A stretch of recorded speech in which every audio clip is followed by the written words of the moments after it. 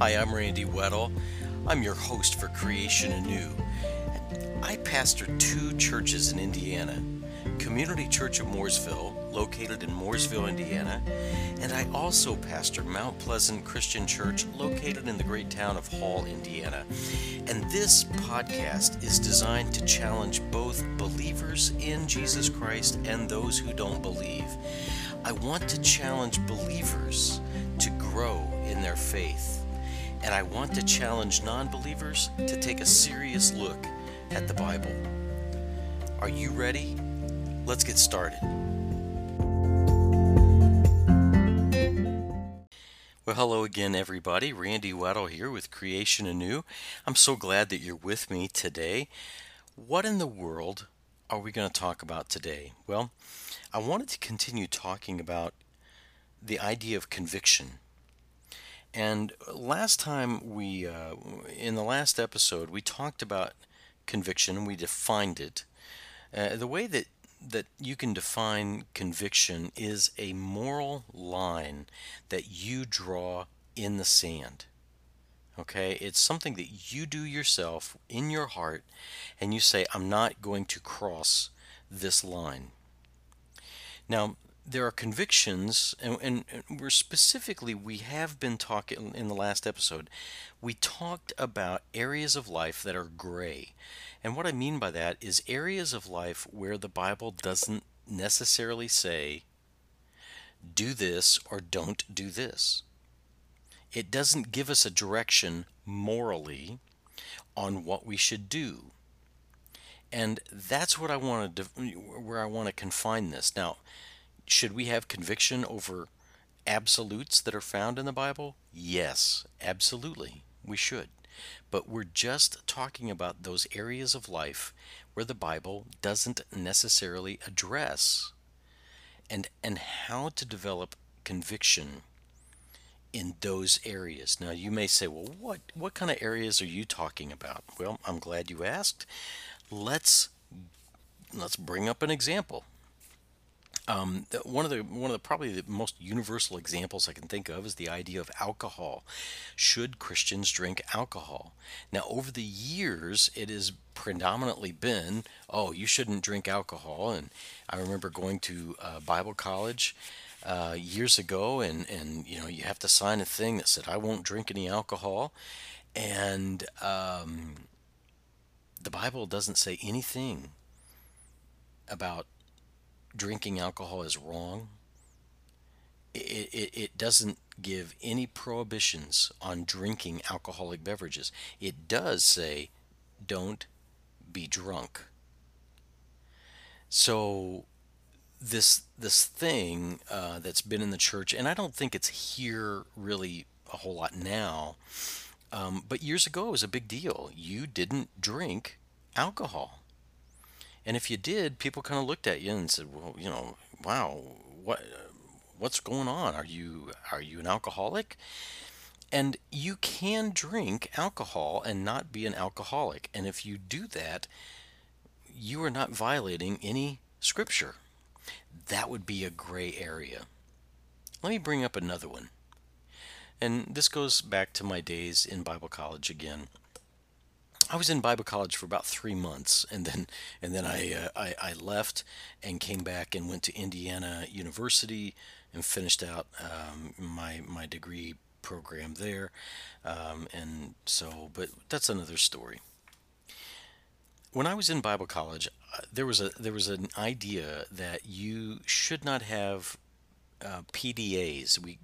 They were called public displays of affection. And on the campus of the college that I went to, or the school that I went to, they didn't want you holding your girlfriend or boyfriend's hand. They didn't want you doing any kind of sign of affection. And I remember going 600 well, just before Thanksgiving of that trimester, no, quarter, whatever it was. Um, the school even said to us, now when you go home, if you have a girlfriend or boyfriend at home, you shouldn't show any signs of affection at home either. Well, for me, home was 600 miles away. And at first I thought, well, okay, I guess there must be something biblical about this. But here's the deal. Does the Bible ever say anything about holding the hand of someone of the opposite sex? Does it say yes or no? No, it doesn't. You won't find it, by the way. And what's really confusing is when we tell young people, hey, if you're dating or if you're seeing someone of the opposite sex, then you shouldn't hold hands. But then we go into a church service and we'll say, hey, let's hold hands. We have to get over some of this stuff. Well, those are areas in life where you have to develop personal conviction. How far am I going to go? How far am I not going to go? You have to draw a moral line in the sand and say, I'm not going to cross this line. Now, we can see a definite line in Scripture with things like alcohol. Don't get drunk. But the Bible doesn't say you can only have 2 beers a day. And the same is true. The Bible will say that premarital sex is a violation of Scripture. But if you're seeing someone, if you are engaged to someone, or if you start dating, you have to come up with the rules as far as, am I going to hold that person's hand? Are we going to hug? Things like that. And for some of you, you may say this is just elementary stuff. Others, this is a struggle for you. Because the Bible will never tell you don't hug your date. It doesn't say don't kiss your date. It doesn't say that don't hold your date's hand. You won't find it in there. It just says do not have sexual relations before marriage. So these are gray areas. Those are examples of gray areas in life that the Bible doesn't specifically tell us exactly what to do.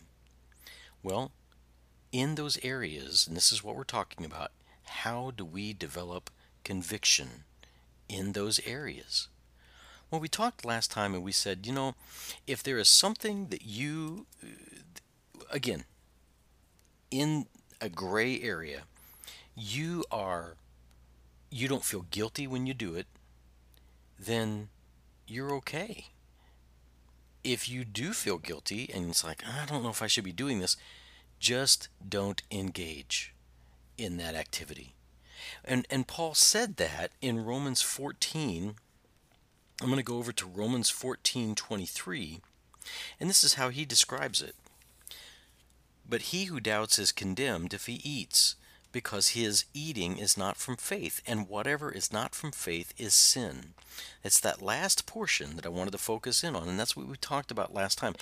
If you can do something that's a gray area of life, and you can do it with confidence in Christ that you're not doing anything wrong, then go for it. But if you don't have that confidence and you think, I'm not sure if this is wrong or not, then just stay away from it. Let's put it back on our examples. If you are at a party and someone offers you an alcoholic beverage and you say, sure, and you get it, and it's like, I just don't feel right about taking this, just let it go. Just don't do it. If you're on a date, okay, and again, this may sound crazy. If you're on a date and your date wants to start holding hands, kissing, hugging, if you are uncomfortable with that, just don't do it. Okay? That's literally what Paul is saying here whenever he says, whatever is not from faith is sin. And the reason why is you cannot do it with confidence that you are not disobeying God. So we need to be careful of that. But conviction, and that's one way we start building conviction, to say, and here's the whole issue, okay? Here's the whole issue. It's not the act itself that's in question. You're not doubting whether you should do this because it's a violation of Scripture, because Scripture doesn't say anything. But what it involves is a violation of you thinking that you have crossed a line. So in other words, let's get down to the nitty-gritty here. If you if you think that you might get drunk from drinking any alcohol, or maybe it does affect you that way, and you start losing your faculties, well, for you, drinking alcohol would be wrong. Or if in your mind you keep thinking, if I do this, I'm I I'm just breaking my conscience. I just don't want to do this. Well, you should stay away from it. And there are many areas of life that is just like that. That's what Paul means here by whatever is not of faith is sin. Now, with conviction, there are other things to consider. In fact, specifically, other people to consider. And that's what I wanted to talk about just a little bit today. Now, let me read to you some more from Romans 14, because the issue here that Romans 14 addresses is the fact that there were people in the church that met at Rome. There were some that thought they could eat whatever they wanted, and others thought, I don't know if I should really eat just anything and everything. There were others that wanted to celebrate certain days, like celebrations, festivals, things like that. And others thought, I don't know if I should really do that. Well, the issue here was, how do we deal with those convictions in relation to each other? This is what Paul says. Therefore, let us not judge one another any more, but rather determine this, not to put an obstacle or a stumbling block in a brother's way. Now, let's start right there. Let's bring up another example here. Let's talk about Christmas, because some people, whenever like December 1st comes, or just the day after Thanksgiving, they're putting the Christmas stuff up, and they've got the star on top of the tree. They've gotten their tree and all the trimmings and blah blah blah blah blah blah blah. They're watching all these Christmas movies, and they enjoy Christmas. All the while knowing that when they watch Rudolph the Red-Nosed Reindeer, that's just a story. The real meaning of Christmas is the birth of Christ. They're just having a good time. But there are others that may not really want to celebrate Christmas in that way. Maybe they don't like to get a tree because it makes them feel like they're entering into the world of pagan territory. Or maybe they don't like to watch Rudolph the Red-Nosed Reindeer because it makes them think that maybe they're endorsing the idea that Santa Claus exists, and they think that Santa Claus overrides Christ, and therefore they just don't want to go into that territory. Those are called convictions. And neither one of them is wrong.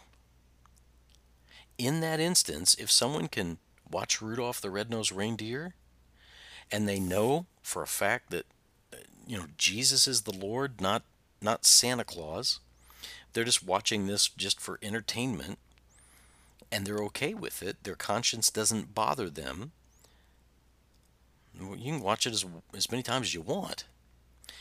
But if someone else came along and they said, if I watch Rudolph the Red-Nosed Reindeer, I may be making a statement that I think that Santa Claus supersedes Jesus or is the same as Jesus, and I just don't want to do that. I don't want to get into that pagan area. Well, they should just pass it by. But neither one of those people should judge one another.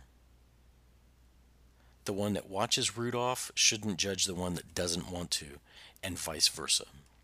That's what Paul says right here. Let us not judge one another anymore, but rather determine this, not to put an obstacle or a stumbling block in a brother's way.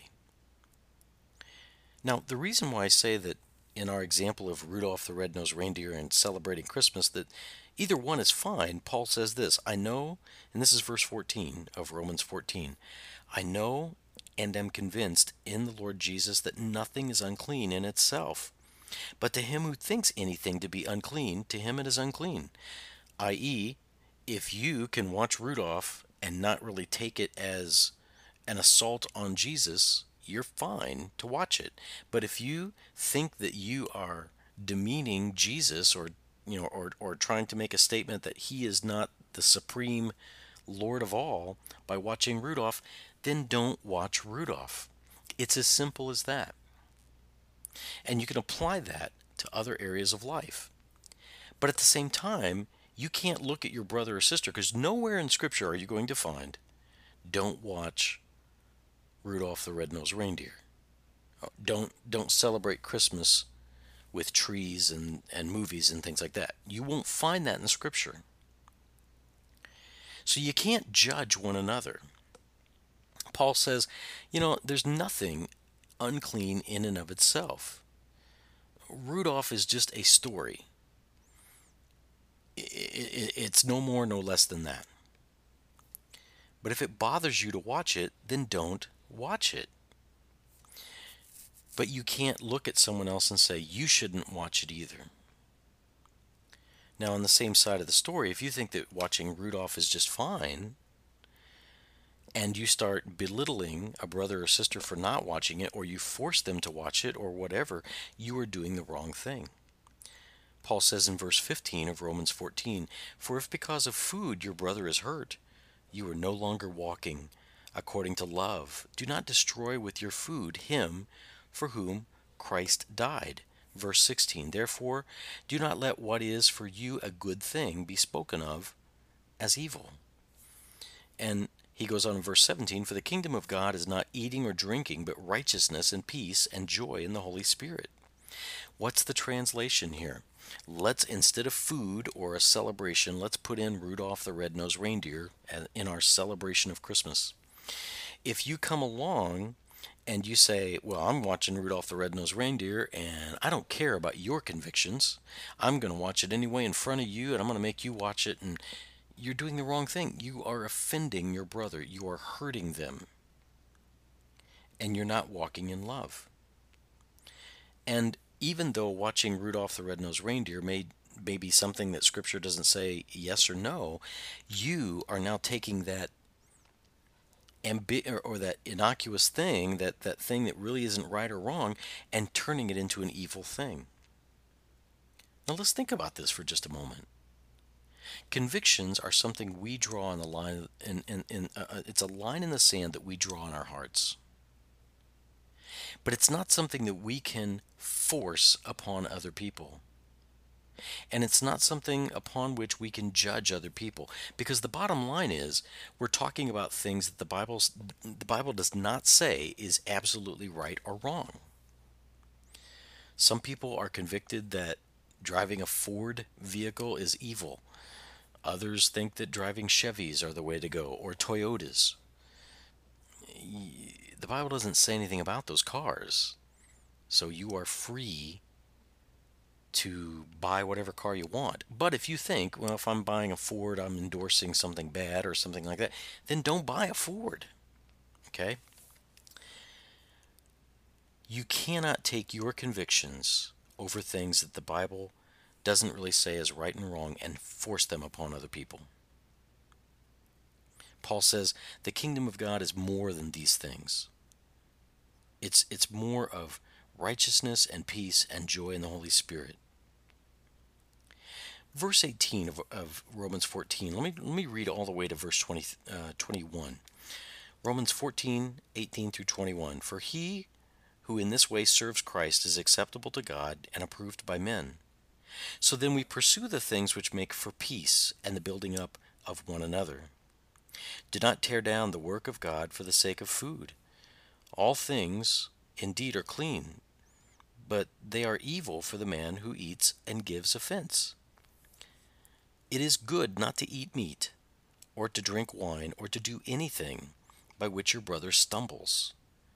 The faith which you have as your own conviction before God. Happy is he who does not condemn himself in what he approves." Now, I read an extra verse there. I read verse 22.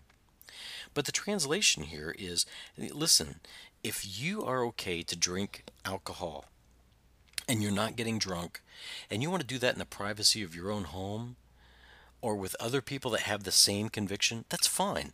Don't make someone else stumble, though. And if you doing anything make someone else stumble, then just don't do it in front of them. That's not being hypocritical, that's being loving.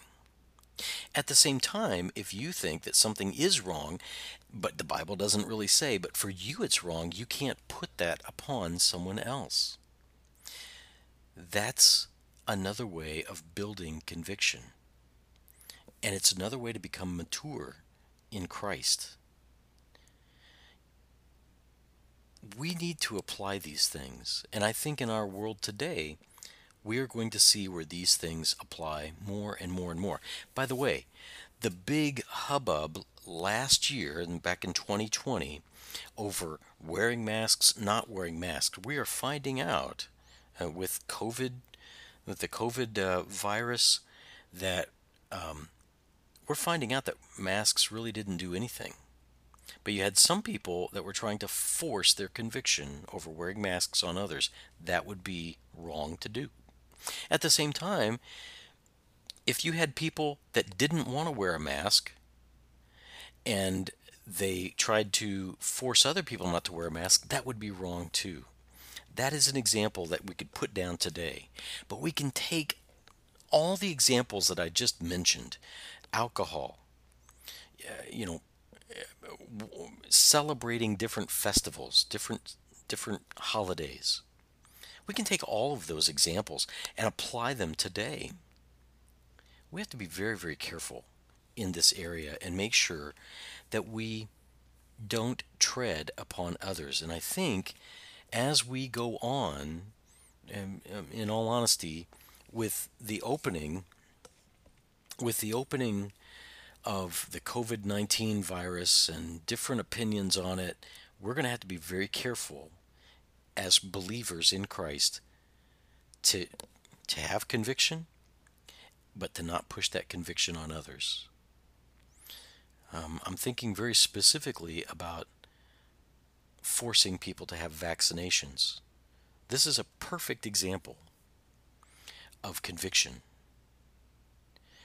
Is the vaccine wrong? You won't find the vaccine right or wrong in Scripture. But you have some people that really want the vaccine. And if you want it, go ahead and get it. You're not violating Scripture.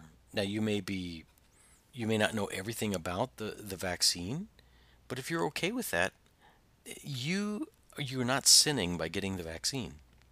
At the same time, there may be others that say, I'm not going to get this vaccine and I don't want to be forced. Well, that's okay too, because you may have a conviction to say, I don't know what's in this, I'm not sure what's going on, I don't like being forced.